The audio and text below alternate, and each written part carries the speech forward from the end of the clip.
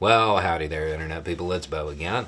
So, today we are going to talk about the Secretary of Defense and the lack of knowledge in a couple of different ways about what happened. If you missed the news, the Secretary of Defense was basically not performing his duties. Had a procedure done, a medical procedure. There was a complication. There was an issue, and he was out of the net. This has turned into a lot of hand-wringing and pearl clutching. And there have been a couple of questions about whether or not this is really important. There are two legitimate concerns. Okay? One is what looks to be botched communication between the Pentagon and the White House.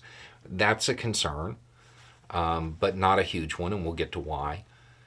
And then the press that normally cover the Pentagon, they're irked. And they kind of have reason to be. To my knowledge, there's no actual requirement for a disclosure like this, but it's kind of always been done. So to be caught off guard by that's a legitimate complaint. That's it.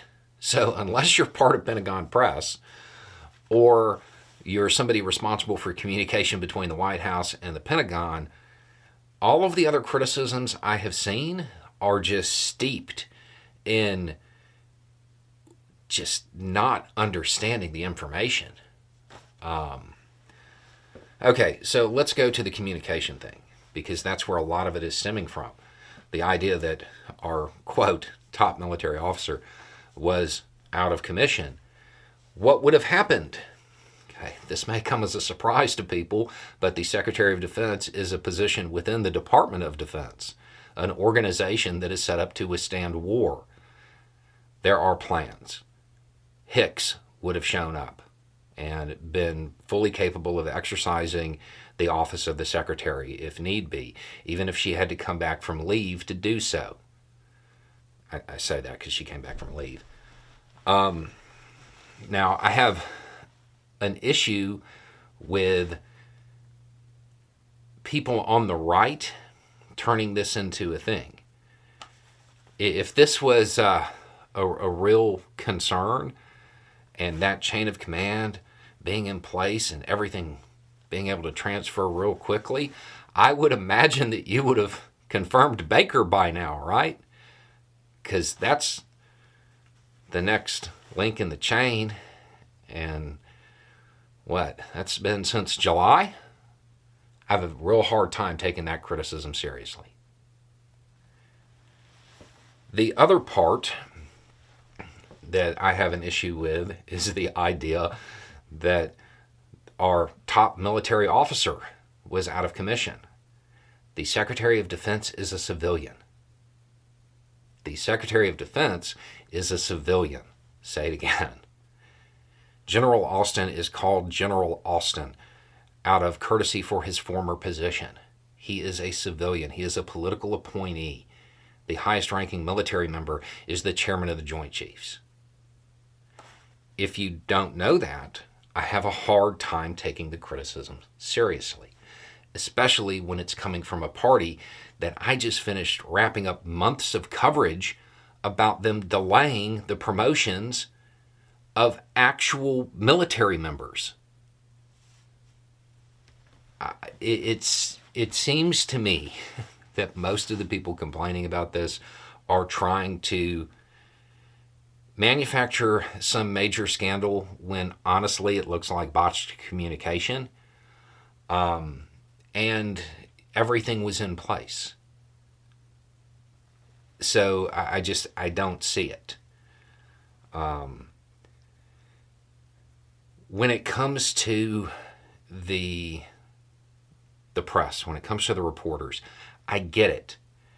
And their argument is, hey, at a time of elevated international tensions, we need transparency. The public has a right to know. And I get that. The counter argument to that would be, hey, at a time of elevated international tensions, Maybe we don't want everybody knowing that the Secretary of Defense is undergoing an operation, especially since it's become very clear that people don't actually know how that chain works. But to be honest, I don't think that's what happened. It really looks like bad communication to me. Mainly because everything else appears to have been in place. It looks like they did not inform the people that they should have. But the criticisms coming from the Republican Party, I cannot take them seriously.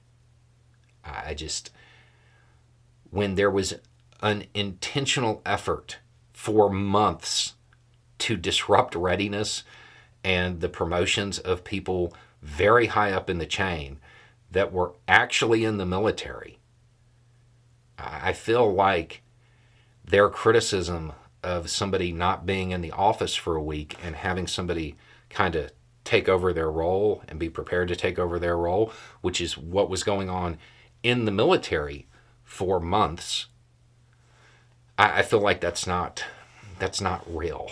They don't actually have a concern about that. And then the concern that most people messaged about will be, well, what would have happened if the White House needed SECDEF and, they didn't know that he was out of the net? They would have figured it out real quick when Hicks showed up. The military is a very resilient organization. The Department of Defense is as well. I don't think this is as big a deal as people are making it out to be. The only two groups of people that I see that have legitimate concerns are the reporters who are very accustomed to it is a very long-standing practice. You have to understand. You're talking about a cabinet-level position that was, in essence, incapacitated. That is something that is normally told to the press. That's normally disclosed. And it wasn't. I can see them being upset. That part I understand. Other than that, it's a communication issue. I don't... The fear-mongering and the hand-wringing and the pearl-clutching, it's all being done by people who intentionally disrupted readiness and the chain far worse for months and did it on purpose. I cannot take it seriously. My advice to them, move on to the new outrage of the day. Go back to talking about Taylor Swift or whatever because you look silly. Anyway, it's just a thought. Y'all have a good day.